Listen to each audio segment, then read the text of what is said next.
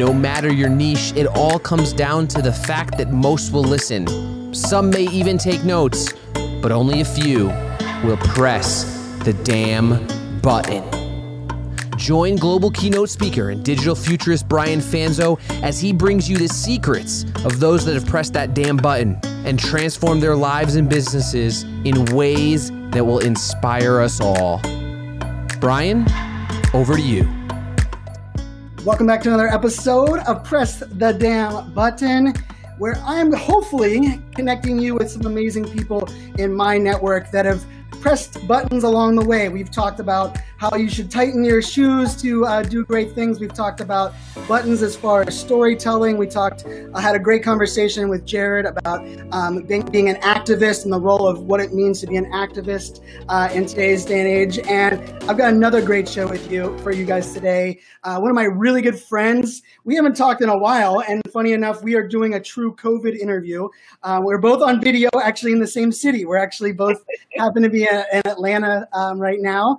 But I'm going to talk to you guys a little bit about Africa. Africa is not only an amazing beauty and travel influencer, but she shines a light on everyone and shines a light on everything that she does. And a lot of the things that she's built her career on, in a very weird segue, has a lot to do with the way I've built my career. And although we both kind of come at it from different worlds, we both kind of built our business and our kind of reputation very similar. So I'm beyond excited to have Africa on here. And before we get into Africa, and I'll talk a little bit more about her intro, shout out to our sponsor, Restream.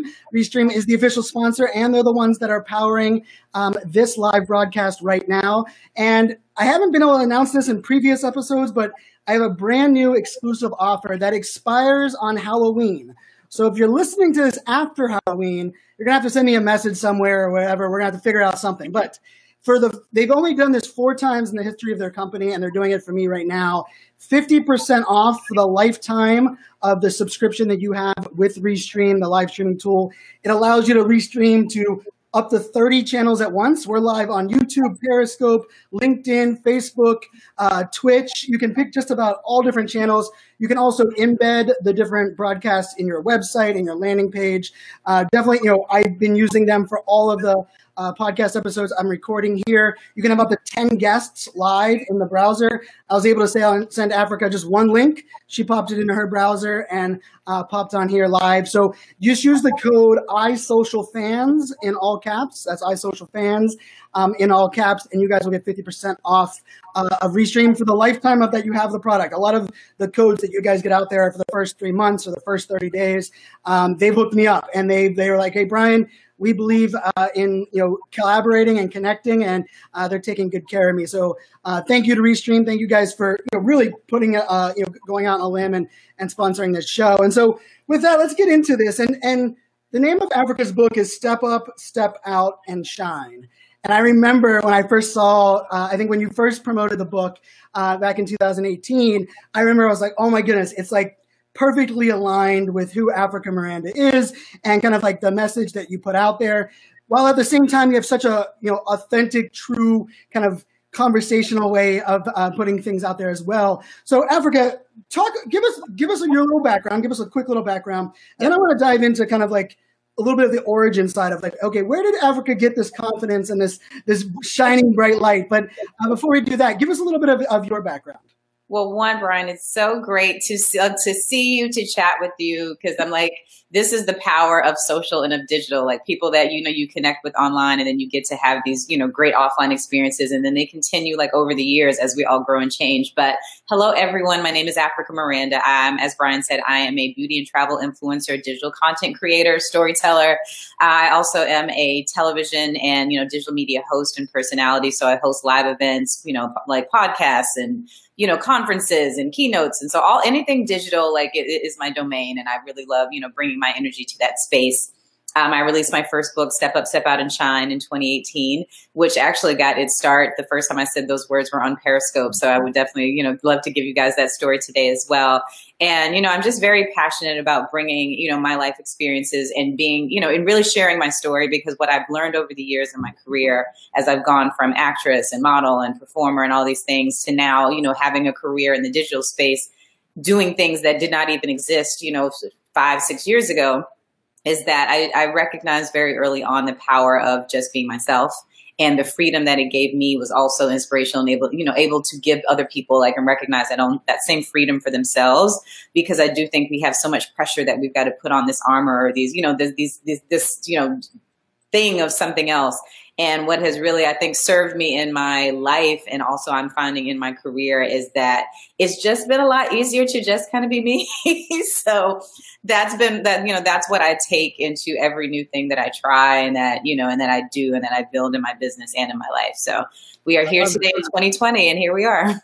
I love that. And I know the audience that knows me really well, be yourself is, I talk about it being like the key secret to everything that I've done. It's been it's the piece of it. And I think, Africa, I love that you're from an actress to digital to beauty to travel, to hosting, products, but you've also kind of brought your own, not only own flair, be yourself, but like, hey, I'm going to walk my way of walking. And we, for those that we connected via live streaming, via Periscope, we both kind of dove into that platform very early on. We got to hang out for the first time in New York City for the original Periscope Summit, which I still think is one of the greatest, 24 hours, 48-hour experience. Right. Where is the documentary on that? Where is the documentary on that? Like, it needs to happen. Actually, it's funny you say that, because that should have been it was also one of those things where the community was so organic. Yeah. People were so authentic that it was like, I just remember feeling as like, not only are these my people, but like, I don't want this to end. Right. And that's where we originally connected. And I think that's part of the beauty of what you said at the beginning there was like social and live video. Like, and I've always said it, like social allows you to build friendships, but it takes many, many years. But I felt like live video accelerates that, right? And I feel like we were in each other's streams. We were doing things like, for those that were on my blog, one of my most popular blogs for many years was, 8 female millennial speakers that everyone should see. Yes. Africa was one of those that I highlighted. And I think where we're all at right now at 2020, there's so much going on, and so many, even like the documentary Social Dilemma came out highlighting some of like the touchier, scarier parts of social media. But I've always feel like we have to kind of amplify some of those good stories. So we're going to talk a little bit about Periscope and Periscope Summit and kind of connect those dots. But I'm curious, so Africa Miranda, high school, after high school, what did you want to be when you grew up? And then how did you kind of start to shape that into like the confident woman that you are today? Honestly, after high school, going into college, I was still very much, there were definitely other things that I wanted to do, but I also did not feel the confidence was not there in the sense of being able to step outside of what, most of my friends were doing or what was safe. So I was, in college telling everybody I'm going to go to law school. I majored in English. And that was, what I was saying to everyone because it had been suggested to me that it would be good for me. And I was like, okay, and it's just, I think when you're at that age, you listen to what people tell you, and you're also a little nervous. I graduated high school when I was 17. So I started college when I was 17. And at the time I didn't feel very young, but now as a full blown adult, looking back, I'm like, wow, that's very young to be in college around other adults. But, at that time I just was like, okay, well, I'm going to law school, and I would but I always wanted, in my heart to do more creative things. I grew up playing the violin and piano and being in musical theater and doing all of those things. But it wasn't ever really said to me that that was a viable career. And not even that my family would have I don't think that my family wouldn't have supported me. It just didn't even occur to me that I could step outside of the box. It's I was in these academic programs. So you go to high school, you go to college, you go to you go to grad school for something, and, you get this good job and go about, life. And I remember I was graduating from college, and I was like, I absolutely do not want to go to law school. I just was like, oh God, it was like someone was almost choking me. I had no desire to go to law school. And I was like, well, what am I going to do? Because at that point though, I was just like, well, then I've got to do something. And, I talk about this in my book, how a lot of things in my life were just kind of falling in my lap. So I also I was ambitious to some degree, but I also was a little spoiled because good opportunities kind of came to me. So right after graduation from college, the university hired me as a recruiter, because I had also been as during undergrad, I was part of an organization that did that welcomed oncoming freshmen and did events and did things like that. So I my first job was over the summer was as a recruiter for the university. And then at the end of the summer, I didn't get my contract renewed. So I was like, okay, now I got to really, really figure out what I'm going to do. And at the time, a new governor had just been elected. And I knew, and because the thing about I grew up in Montgomery, Alabama, and it's, it's Alabama, but Montgomery is the capital. So politics is like a big thing. I had friends, parents who were judges, and like, when you were in college, we all volunteered on campaigns. And so I knew, a lot of people, but I didn't look at politics as like a career ambition, but I did need a job. And so people knew I needed a job, and I ended up being like one of the youngest like political appointees for the governor's staff. Wow. Of Alabama. So like I said, so again, but another kind of instance of something kind of just, falling into my lap. And I was the executive assistant to like a new commissioner and basically helped build a new department within the governor's office, their Department of Children's Affairs, and kind of like fell into politics. I was doing advance work for the governor and fundraising. And so that's then where I thought life was going to go. I was like, well, I was at the time I was, on one of the presidential campaigns. And it was very much a thing of like, okay, well, I'm going to move to DC. And, there was, okay, this new track. Because again, it wasn't necessarily something that I was passionate about, but I was good at it. And, again, people tell you that you're good, that this is good and you should be excited. This is great. So I was like, okay. But then I got the opportunity to move to New York because also quietly, I was still driving to Atlanta 2 hours every weekend to like sing and record and get in the studio and work with producers because I also really wanted to be a singer. And I had the chance to like join a girl group in New York. So I like quit my job, I bought a house, like everything, quit my job, left the house and moved to New York. And that was my first time stepping out of what was safe. And that literally was like the first tipping point, I think, in my life that set me on the trajectory that got me here. Well, first, let's go back to that. So you graduated high school at 17. High school was easy to you. You kind of blew through it. What was that? High school for me was fun. Like I had a great time in high school. Like I still am good friends with people I had in high school. I was on newspaper staff. I was, I was newspaper as well. You know what I mean? So it's like I love high school was not a dark time for me at all. Like I had a lot of fun. I was very active, had good friends, and so it was. I mean, my mother was very strict, so I didn't get to party as much as I would have liked. But in terms of like the experience for me, was like I loved high school, and even same with college. Like I literally I would say I started flourishing in high school, and then college like fully blossomed. So it was just, but again, you realize that when I look back, you're flourishing, but you're still doing so like in a very safe bubble, if that makes sense. For sure. You know what I mean? Yeah, but you also mentioned kind of like the luck and things falling in your lap, and it was funny. So our episode 3 of this podcast, my friend Mike Ganino was on, and he went to Second City, did the acting side as well, and he talked a lot about telling your story, and that you'll find that like 80% of people that are successful, 80% of it was luck, right? And we assume it was luck, right? And like we almost have to we have to own that, right? And it was because when he said that, I was like, man. And then the more I got interviewed, I was like, oh yeah, I just raised my hand first. Like I was lucky that I wasn't on the phone call whenever someone came in and asked us what to do. And you talk a little bit about luck, but there's also at 17 being, going to college, having the law school, but also then, attacking the things that you went after from the girl group going to New York. Mm-hmm. Like, was it a mentor? Was it your parents? Was it family that gives you the confidence to kind of go all in what you're doing? I have been very fortunate in that, and I don't know if it's like I'm an only child, I'm a Capricorn. Like I just have always been very self-motivated. And, growing up in the South in Alabama, and one good thing I will say is that my family traveled a lot. Like I was born in Boston, but we moved to Alabama when I was 3. So, but we would go to Boston every year. So I was getting exposed to city life. We would go to New York. We would go, on cruises. My family believed in traveling. Right. So it even though I grew up in Alabama has not changed that much since I was younger. But I had a worldview that was, a little bit more broad than some of my peers. And so for me, it was I think there was always something in the back of my mind of this is cool, but when I get the opportunity, I'm getting out. And I think that was just it for me. As much as I was on the surface going through the motions of what was safe, I knew in my heart that if I had the opportunity to get out of here, I was going to get out of here. So when the opportunity came, I just I took it. It was very much a thing of, and I had literally just bought a house. I think I was 23. I'd bought a house. You're just going through the adult motions. I bought a house, I had a car, I worked for the governor. I was so bored, but again, doing these things that are like what you should do. But again, in the back of my mind, there was always like, if I get the chance, I'm going to take it.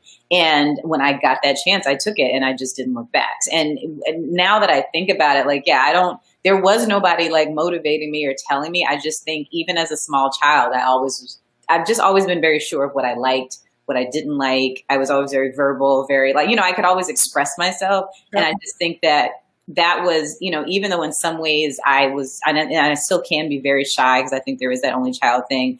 But deep within, I'm also still very sure of what I want and don't want, if that makes sense. I love that. Yeah, that's self-confidence, right? And a little bit of that is like the idea that, hey, I'm going to take it on and kind of figure it out as I go, right? I think that's like a beautiful trait. It seems to be a trait of a lot of the people that I've had on the show, where it's, like, hey, some are introverts, some are extroverts, some aren't afraid of failure, some are, want to be perfect so that it kind of leans them their own different direction. Like there's a variety, but that self-confidence, right? That belief in yourself seems to be, something that shines through, kind of across the board.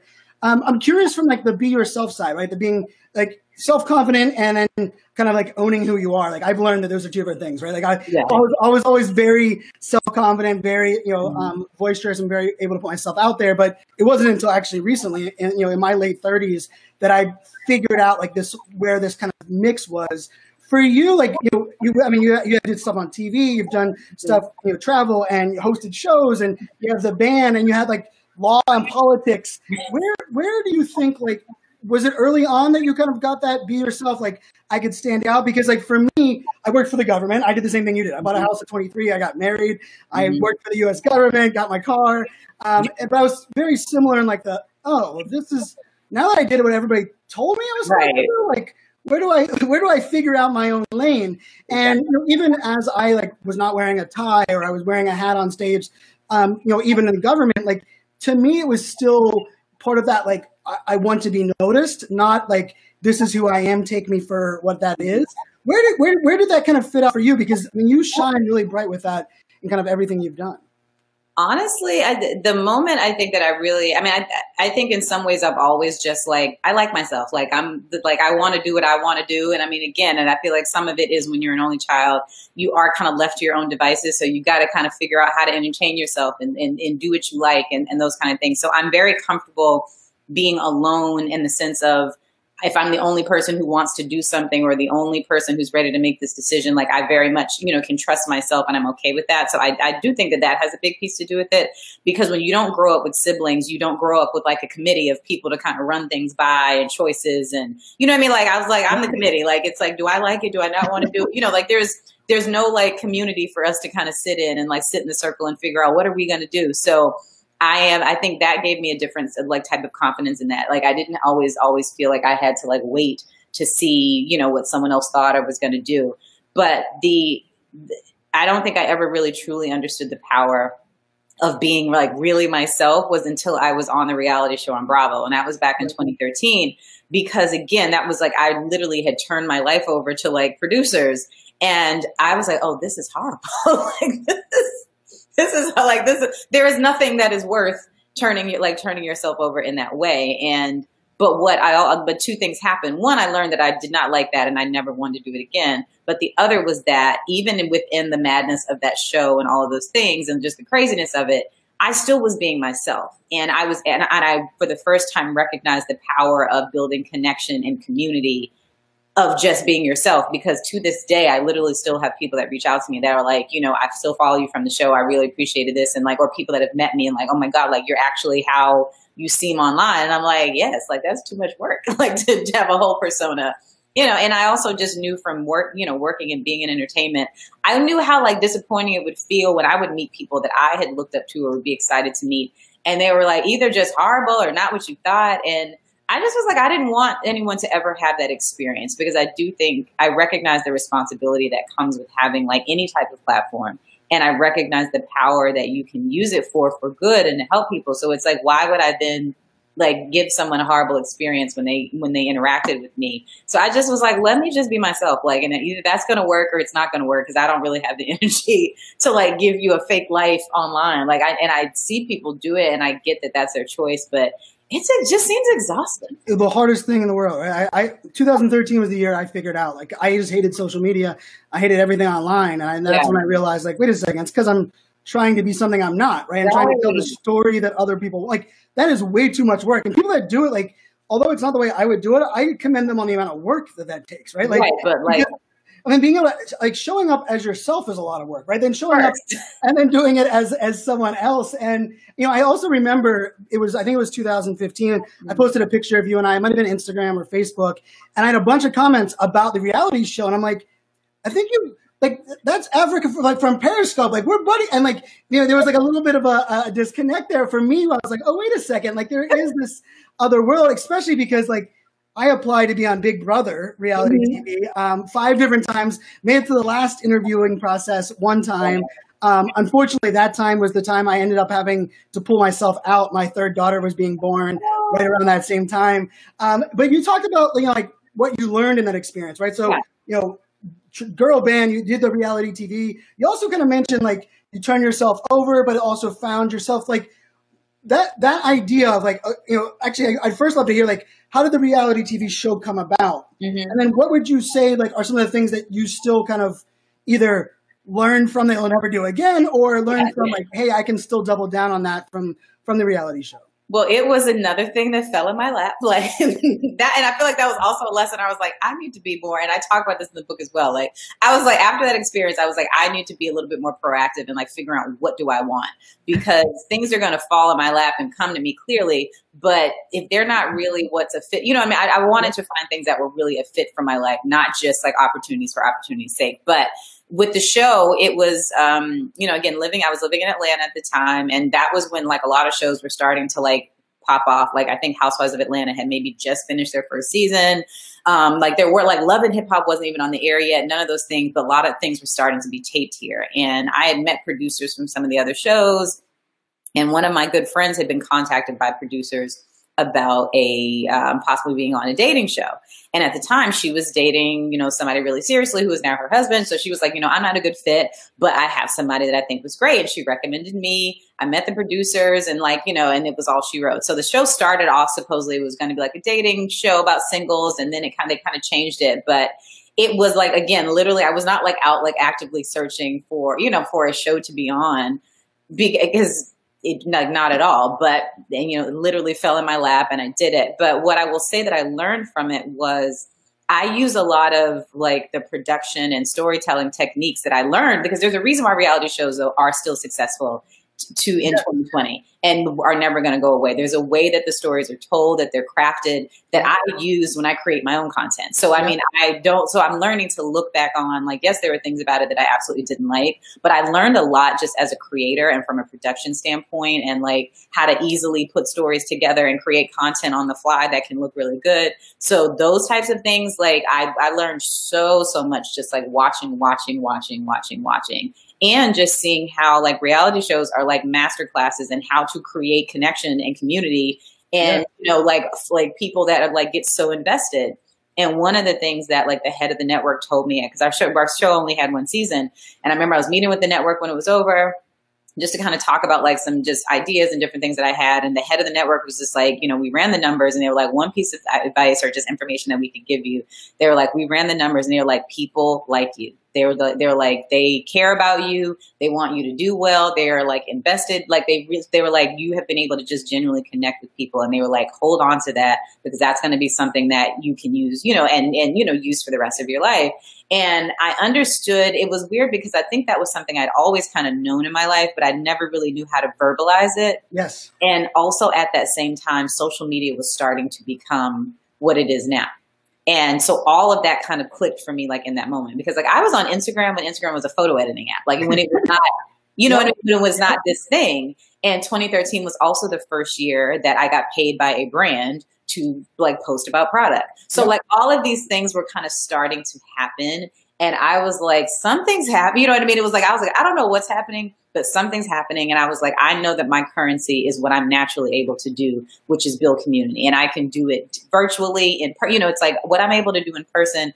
Thankfully, I'm blessed to also be able to do online. And I was like, if I can figure out how to make all this come together, I was like, something's happening in digital and in social media. and I need to make sure that I can like understand it and, and be a part of it. I love that. And that's so true. Like, I was a big reality TV fan. And I remember part of the, other than the human condition was the art of like directing people in a certain way, giving them swim lanes, but letting the magic happen, right? Like letting that, like, and being that producer, but also that real time and leaning into what works. All of a sudden, one piece of drama seemed to pop off. Well, now how do we continue that drama to be where we lead, right? Like, and I think that's such an interesting concept because when people talk about social media and how like the algorithm dictates what we see, and like no one's a fan of algorithms, but like there's kind of like, hey, we are stuck with it. And it's so funny. We have a lot of ties there. Like 2013, first year I ever got a brand to pay me for any product placement. I was also like, I remember celebrating that we could post Instagram photos to Facebook. They finally added that button, like it was like a photo editing only, right? And I remember like I signed up because it was like we do one thing and one thing well, and I was like, oh, like that sounds like a cool social network. They do now it does 47 things with buttons and things all over the place. But I love in that story a lot of what you're talking about was you got someone that kind of reassure you and like, hey, people like you connect with people. But there's also a segue where I think influencers, the traditional influencer, that gets an overnight success, right? That might be a reality TV star, or it might be someone that, like a TikTok star that all of a sudden, part of the thing that I think they really struggle with, and which is like something that I try to highlight, but I struggle sometimes connecting there, which I would love to hear your thoughts, was knowing that you connect with people, knowing that you can build community, but knowing how to turn it into a business. Oh, I lost you for a little bit, Brian. Oh, sorry. Tell me that question one more time. But knowing how to turn it into a business, right? Like turning the connection and community into a business. What does that mean to you? Like, how do you look at that kind of concept across?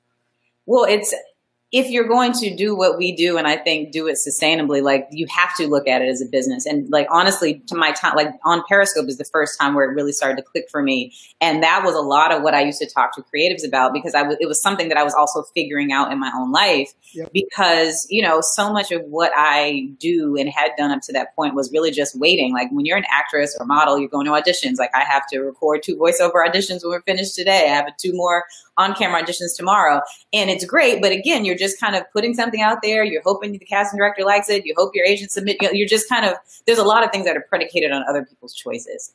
And what I recognized about, the digital space was that we could start to create our own opportunities and our own content and our own stories and really start to make our own magic. And that for me I was like, that was priceless. And, I looked at, the content that we create for others. And I was just, even when I realized about, I spent 10, 15 years being the faces of beauty brands of like multi-million-dollar campaigns, like on billboards and stuff in other countries. And then I was like, well, then somebody was like, well, why don't you have your own products? I was like, good question, but so it's just what was happening for me was that I realized I was getting a wealth of knowledge and education just by being part of other things. And I was like, let me take all of this and start to apply it to myself. So for me, it is a business. Like Instagram is not a social platform for me, like for fun. It is literally a work platform. So if something is posted, it is part of a strategic overall plan for my brand or my business to grow, to generate income in some form or fashion. Like that's how it was. And I think for me, it was just a decision that I made. I was like, I enjoy social media, but once I saw that it was something that I could, literally change my life with financially and my opportunities, I made the decision to be very serious about it and say, well, then this is how I'm treating it. Versus like, and I'm not saying that works for everyone because I know someone's like, well, I just want to post my dog. Well, and that's okay too. But I'm not posting my dog. Like, let the dog take me some money. Well, I think that's such a, like, everything has to have a strategic reason for doing it, right? And like the strategy can be different for a lot of people. Exactly. And like one of the things that and I love how you kind of connected those like the dots of seeing that these things come together and all the different ways that you're kind of making it work. But I'm curious, like I'm very proud to have Team No Niche. Like I don't have a niche, but you hear a lot, especially I would say beauty side, probably more so than anywhere else, where it's like, hey, you got to lean in and only do that and be the person that does only that. And I remember being on your live streams and being inspired by all of these things around the stuff that you did with beauty. Talk a little bit about that, about how you've been able to, because I mean, I think we hear riches are in the niches, but I like to prove that statement wrong, and I think you've done that even at a greater scale, where you have a niche that people would associate, but you've also done a great job of keeping that broad. How do you kind of attack that as well? I mean, that has been a process, because for me, it started with hair. Like, I was modeling, on hair ads. So that's how people knew me, was like, but what I realized also very early was that whole like corner of like the market was starting to get very saturated. And I was like, well, either I'm going to only be able to talk about like hair for the rest of my life, or I've got to start again. I thought about, what do I know about producing? In producing, you are guiding your audience on a certain journey. And so I made the decision around, again, 2015, 2016, that I knew that I wanted to do more hosting. I knew that I wanted to talk about other things, but I had to start slowly guiding my audience in that direction. And and it took about 2 or 3 years, but now I've been able to broaden it so that like it doesn't seem out of left field if I'm talking about fitness, or I'm making this meal. But what I tell people, and this is something that I do with people that I mentor, that I work with, is that you can have things that on the surface don't seem connected, but there has to be a connection. So it's like, yes, I might be talking about travel, and I might be talking about beauty, and I might be even talking about politics. But if I'm talking about it, there's going to be a thread that all literally comes together. Like, I'm not just talking about random politics, but if I am, I'm probably going to be talking about the Crown Act that was just passed. That's about, how now it's illegal to, discriminate against women that are wearing their hair natural in the workplace. That's a story that makes sense for me and my audience, versus, not to say that I couldn't talk about other things, but again, it's like looking at what makes sense for me. If I'm talking about travel, then yes, I'm going to look at what do the women that live there, what are their beauty treatments? What are the things that I put in my bag when I'm packing? I'm not a fashion influencer, but I talk about clothing in the sense of how does it work for what you're doing? So if you're going to an audition, these are great pieces. If you have to speak on stage, this is a good color. If you need to do your press photos, that's how fashion makes sense. So again, I do it. And I think that's where a lot of people struggle. They think they've got to do everything. No, but if you can make it all work under the umbrella of what you do, you can talk about more things. And that's been something that I can say, without being whatever, that I've been able to do really well. I love that. I love the thread, right? Because the thread is the thing that you're attaching isn't the niche. It's the thread that you're connecting that tissue across, right? I think that's a beautiful part. Talk about the book, how the book came together, and like, did you always want to write a book? Where did the book fit in kind of your scheme and your business? I always felt like, I have an English degree. Like I grew up writing. I write, but I always looked at a book as something I would do later. Like I didn't know that I didn't feel necessarily that I was at a point in my life where it was like time for it.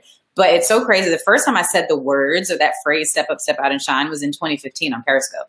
Because I was doing, I know it's so crazy. Like I will always say like that year and a half, almost 2 years of life, like really set so many things in motion that I still almost can't believe. Yep. But I was doing these scopes called artist scopes, where I was talking to creatives about how like we need to be proactive and put ourselves out there and use social media and like all these little things. And I remember like I was just in the midst of me talking. I was like, people shouldn't have to find you. You need to step up, step out and shine. And it just kind of like was like a little like Oprah light bulb moment. And it was just so good. And it just kind of became a mantra. I used it in talking to creatives, but then, thanks to Periscope, I started getting, more speaking engagements, and I was talking to different types of audiences, not just creatives. I was talking to women, I was talking to men, I was talking to, all people of different backgrounds. And what I recognized was that phrase and that mantra resonated on a visceral level, because it really is about whatever that you want in your life. If you start making like actual steps to make it happen, you can have more, you can be more. And that's, literally what happened. And then, but again, things falling in my lap. My publisher the publisher 13th and Jones sent me a DM on Twitter. And, reached out to me, and I happened to be in Atlanta at the time, and the publisher was in town, and we met for coffee. And it just was one of those things where I am also very much in tune with like the spirit. And I was just like, something about the conversation just was like, you may not think this is the right time, but this is happening for a reason.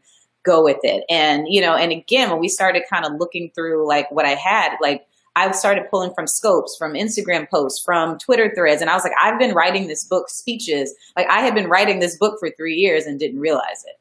Oh, I love that. And I talk a lot about you don't know what works until you put it out there. Press the Damn Button was a Periscope, was a very ranty Periscope where I was so mad that everyone kept telling me they were inspired and they were going to do it, but they were waiting too long. And I was just like, please press the damn button. Like, I'm so tired of you waiting. And all of a sudden, like, that's the only thing people were tweeting. And it was on, and I was like, you know, and I think that's a beauty of live video, especially the years that we were in it. And I want to touch a little bit on that. Like, we both kind of dove in to Periscope right as it kind of was popping off. You know, Twitter had purchased it.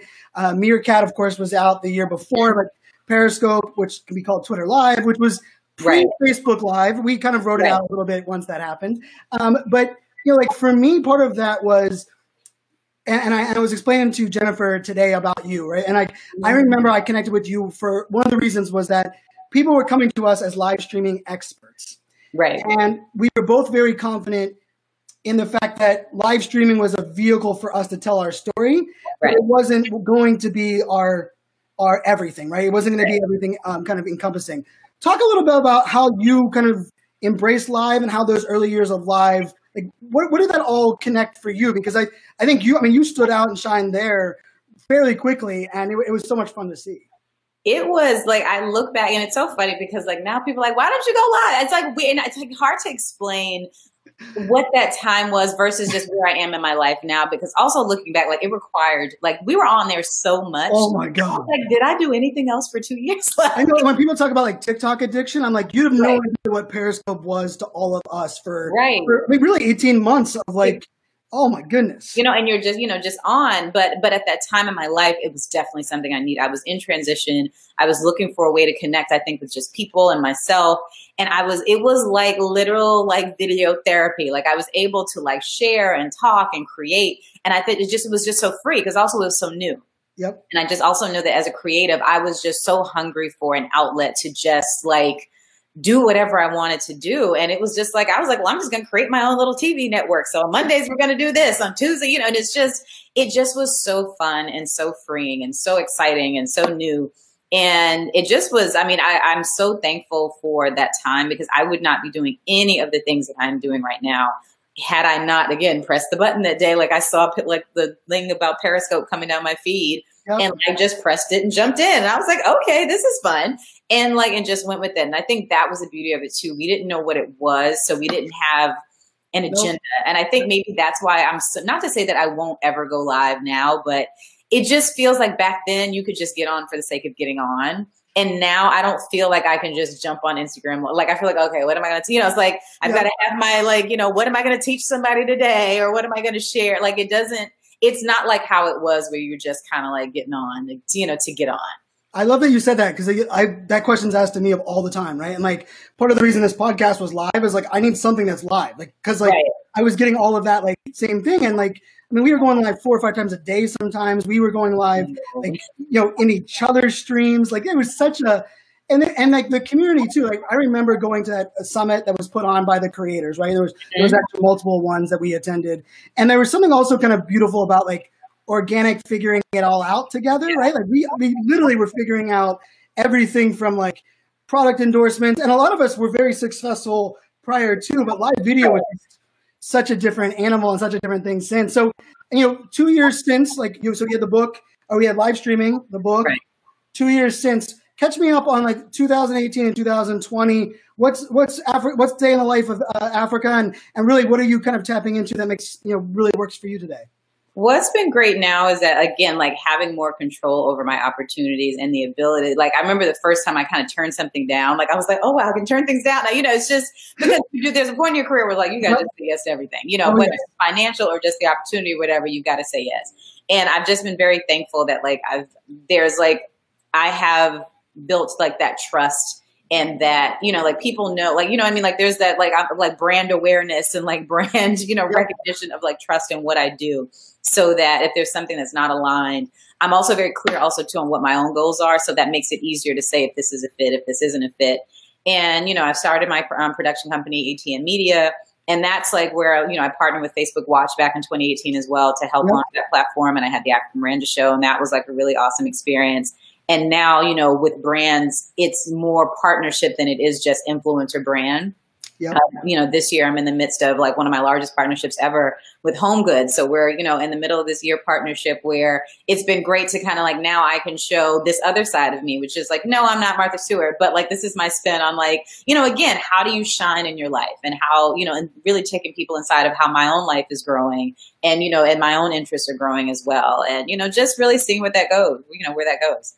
I love that. And, both of us have kind of had that like journey in the sense of like, working with brands, and I talk about the same thing. Like I partner now, I collaborate with brands. I don't do campaign work. I do, I do partnerships, which takes a whole different spin. I also like, you have to get like the right brand at the right time, like a little bit of that. And there's also kind of something from like, I think live video taught us a lot on that, like kind of like figuring out some of these things as we go. I know Nicole Waters talks about that as well. Like, on the things that like live video where, I remember at one point, like, someone had passed out my address and I had stacks of boxes of gear outside of my house. And most of the people didn't even put the brand Twitter accounts or, handles on it. Right. It was like, even if I liked your product, I can't even promote it. Right? Like, I don't even know exactly. It was like an onslaught. But one of the other things that I like that you preach that I wanted to kind of get to here at the end of this kind of conversation was, kind of building out that like masterpiece. I know like, the idea where you're talking about like knowing what you want, but like building out that, 6 figures worth of, income, creating that, like that not only are you productizing yourself, but you're figuring out like, hey, when I have an opportunity, I'm going to make it work for me and for the brand. Exactly. I'm curious, like when you like advise, or even if you were just giving advice on like that piece of it where we're at now, because I think a lot of people look at where these partnerships come from and they're like, well, you don't have 1 million followers, or you're not doing this. And we're like, no, you're right. But yet we can drive business results. We have a consistency and a trust. How do you help people in that space where there are a lot of people that are looking for an easy button overnight? Exactly. No, I get it. Because you see all these posts and everybody's like, I've made this much money as an influencer, content creator. And for the longest, I was a little like hesitant about talking about like the money part of it. Because one, I just like, I don't need anybody coming for me. And two, it's just, that just is not really, I'm just very private in that way. But what was happening was that I realized that a lot of people are trying to mimic what they see other people doing without understanding the systems and the work behind it. So I was like, okay, let me figure out how transparent I'm comfortable being in the spirit of wanting to help people. And that was one of the reasons why last year I launched the Shine Academy, because I had so many people that were really trying to understand how I've been able to do the things that I do. And I was like, okay, this is a way for me to share this information, to teach, to create, and to help people do those same things. Because no, I don't have 400,000 followers.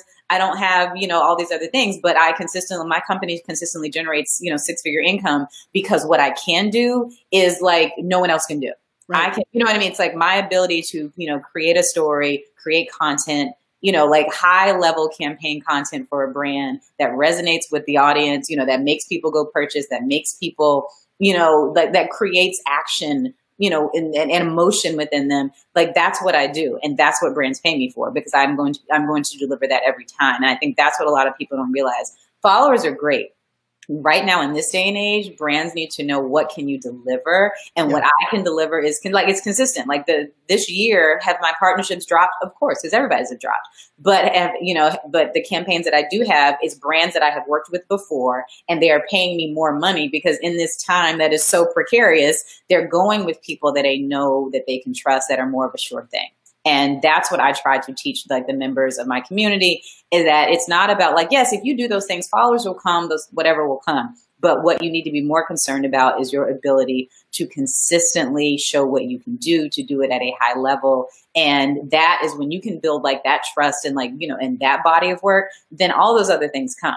But if you're not doing that, like you're not going to get, like nobody's going to pay you like $50,000 and like your Instagram looks crazy. Like your online presence is like questionable. It's not consistent. You can't even clearly say what you do. It's like brands that work with me, they come to me because they know what I do. Like I talk about this in my course. Like I've never like traditionally pitched a brand. Right. And I don't say it like to like brag or whatever, but what I tell people is that what I do is I treat my life as a pitch. So you're not confused. You're not like, oh, I don't know what Africa does, or I don't know what she's into. No, you know what I'm into. You know what you know what I mean? Like I make it very clear and I make it very easy. I do my research on brands that I would like to align myself with. So I'm like, okay, what do I need to make sure that I'm doing so that I'm I make it easy for them. Not like, well, I don't know if she works. Oh, this is exact, like brands that come to me and that I work with, they're like, you were exactly what we were looking for. Or that we knew this would be good, but you exceeded. So now we want to do more. We want, that. And like, to me, that's what I try to teach people, because that's the key. It's not like, we'll do this and try to go viral. Like that does not matter. It's do those things. And then this money or these opportunities that you want will come because you're undeniable. I love that. And so, this is why we're so aligned, Africa. And I love the way you pulled that together, because it is like when you're putting your story out there and you understand the brands you want to work with, what they're looking for. Right. It is like, they're like, Brian, you're the exact person I needed for this. I can't believe we connected. I'm like, I can't believe either, other than the fact that I knew that that's what you were doing, and I aligned my there's something, because I'm completely aligned. Like, I've never pitched a brand to be an influencer, right? It's always been like, hey, we want to work with you, and I'm like, I don't know if this is the right time, or yes, like you are someone that I want to work with. Exactly. And so where I kind of like to end this is like kind of pushing back a little bit, maybe pressing your button a little bit. Okay. And something that I talk a lot about is like the role of transparency and vulnerability and being authentic. And be yourself, being like that mantra of like, hey, I am who I am. But I love how you have like, hey, I'm a private person. So for people that follow me, that I'm not really a private person, right? I kind of just wear it all out there. And they make the assumption that like to be yourself online, you have to be kind of like an open book like I am. And I've always said, no, like risk versus reward for what matters to you. Right. Figure out how to put it out there. But like, that's like me, it's like the rich person telling other people like, you're like, sure, Brian, like I can make that happen. Right. How do you balance what you share, what you don't share? And then maybe the part where I'll push back on what you might start sharing in 2020 based on the world changing. Got you. I mean, I've always been, and again, like the time on the reality show is what kind of was jarring for me, because before then I did show a lot more like my friends, my family, like their kids, whatever. But once it was, a lot more eyes on me, and I just saw like people can be so, I was a little naive in the sense of like, I guess I was just like, well, I'm not mean to people online. Like, why are people being so crazy and so mean? That I really started to pull back. But at the same time, I do understand that to keep that connection, like you have to, their vulnerability is necessary. And I just think for me, it's a constant decision on, as my life grows and changes, what am I comfortable sharing? And, one thing that I do, like, I don't put like my friends, like, I really don't put like a lot of my friends like on my page. Like they might be in my story or their kids might be in my stories, but I just kind of was hesitant now about putting that kind of stuff like on my actual feed, because what was happening is that people were then going to their pages and kind of digging through their stuff. And it's like, I've made a decision to make my life pretty public, but if my friends or family haven't made that same decision, I'm not going to make, by putting them, opening them up to everyone to make that same decision. And, even for me, like, I don't really put, like, if I'm dating someone, I don't necessarily put that on there. And, even up until this point, I didn't do a lot of my home, but I'm actually getting ready for the first time in a couple of weeks to show like my entire living space, which is a little like, people won't know, like you can't drive it to my front door, but at the same time, like that's new for me. But I'm just like, again, you have to kind of do a constant check-in of like, as your life grows, what would you be more comfortable showing? And I do think, as time, and like you said, as the world is what it is, I am comfortable being a little bit more vulnerable. Like I talk a lot about how I go to therapy and what that's been like for me and how it's helped me. And, when my grandmother passed the end of last year, I was very open, at the top of the year about how like fitness, like I had gained weight. I was like, a zombie for months, and how like fitness for me this year has been like a saving grace. So it's what I find for me is more comfortable is I'm not necessarily a person that talks about it while it's happening, as much as I'm like, I'm going to give you the testimony of like, once I've kind of gotten to a place where I'm comfortable and I can kind of manage it myself, then I'm ready to open it up to people to share, like, this is what's helping me or helped me, and I hope it can help you. And I've found with my audience that works well, because if I'm still kind of in the thick of it, I don't know that I'm in a space that's something I really want to share. Because also this is my workspace. So I think about like, if I was at an office, would I be like standing up in the middle of the office? What would I be comfortable sharing? So let me share this at my office once I'm comfortable. So that's, but it's a constant check-in because the world is absolutely changing. I love that. And that's so important to hear. I think that's I think especially, a younger generation we have coming up, it's like, figuring out what works for you, learning what you're, I think a lot of it too is managing the expectation with your audience. It's what we learned on live video, right? Like my live videos, it was very like the opposite of perfection. I was going to try 9 pieces of technology at once, and if it went wrong, no one complained. Where other people had a very consistent, very on brand, and if it went wrong, people threw mud, right? And I think that is such an important piece, and like knowing your audience, knowing yourself, and knowing how to put that story out there. And I think thing that you said that I love is that idea of like knowing what you want and being willing to kind of align yourself for that in everything that you do. And this is such a powerful conversation. And I'm so glad you joined me. I'm so glad we hadn't connected in a little while, and it was like, and when I first started doing the lineup of this show, I had written down like 15 guests. Like it was on my phone and my notes app, right? And you were one of my first 15. And part of it was like, who are the people that I connected with? I loved seeing them, kind of grow and explore, while at the same time kind of are living this a life where I'm like, hey, if you're a great person doing great things, you got to tell the world, and you got to find a way to do it in your own way. And you've done that amazingly. I love you have the beauty line now too. You want to talk a little bit about that here? Beauty by Africa Miranda is my baby. I launched it in November of 2016, and again, it was an offshoot of like my travel and beauty, influencing that I was doing. And I was like, well, how can I take what I love, which is beauty and travel, and kind of put it together? So the line is like luxury skin and body care, but it's all inspired by destination. So like, it's not like a thing of like traditional skincare. We have like a cleanser and a toner and a this. It's specialty items that kind of evoke the spirit of the places. So I have like Brazil, the south of France, Curacao, and like the products have been doing well. Like this year, thankfully I've been on a lot of like best of lists and all that good stuff. I'm in Shape magazine this month. Money on the cover. So it's, but it's like, oh my God, like, I was just for my entrepreneurship bite is that like, it's a lot different of like, oh, I have a business. So like actually running a business. So it is still like, that is still, I will say the thing that is like the hardest to work on, because the business of myself is easy. Like I know how to keep that business running. Like, learning how to like, product-based business is a whole other animal. So it's definitely something that has been very challenging, but it's like, I'm learning like so much with it. So.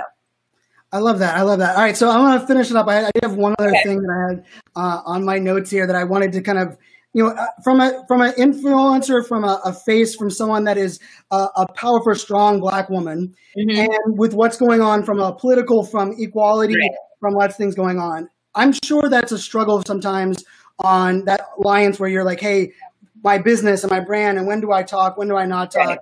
And I had a great episode with my good friend Jared, who's full-on activist, has his own way of doing things. Crystal Washington was on a couple episodes ago, kind of talking about her approach. I'm curious, like, how have you handled that just from like your own, personal overwhelm? For me, it's been like I had to learn the importance of being a proactive ally versus a silent ally, which was a very eye-opening experience to me. But it's also one of those things where, there are people that are leaders that have to make that balance, and there's other ones that are like, hey, I don't have to, like, I work for my business, my brand, my company. There's something bigger there. And I think a lesson that I've always talked about was that if you're not part of the game, you can't change the game, right? And so doing something that polarizes your brand, or that it'll end up ruining your ability to make a true impact. How have you wrapped your head around that over the last 4 or 5 months? I know it's a lifetime of things that can change, but how have you wrapped that around when it comes to your brand the last 4 or 5 months? Well, one of those things is like when I walk into any room or do anything that I'm creating, that I'm doing, like I'm a Black woman first. It's not like, oh, I'm going to do these things and like, oh, by the way, let me figure out how it like works it, so that's going to always be the place that I operate from in terms of the, the content that I create, the brands that I work with, the quality of what, everything that I'm doing.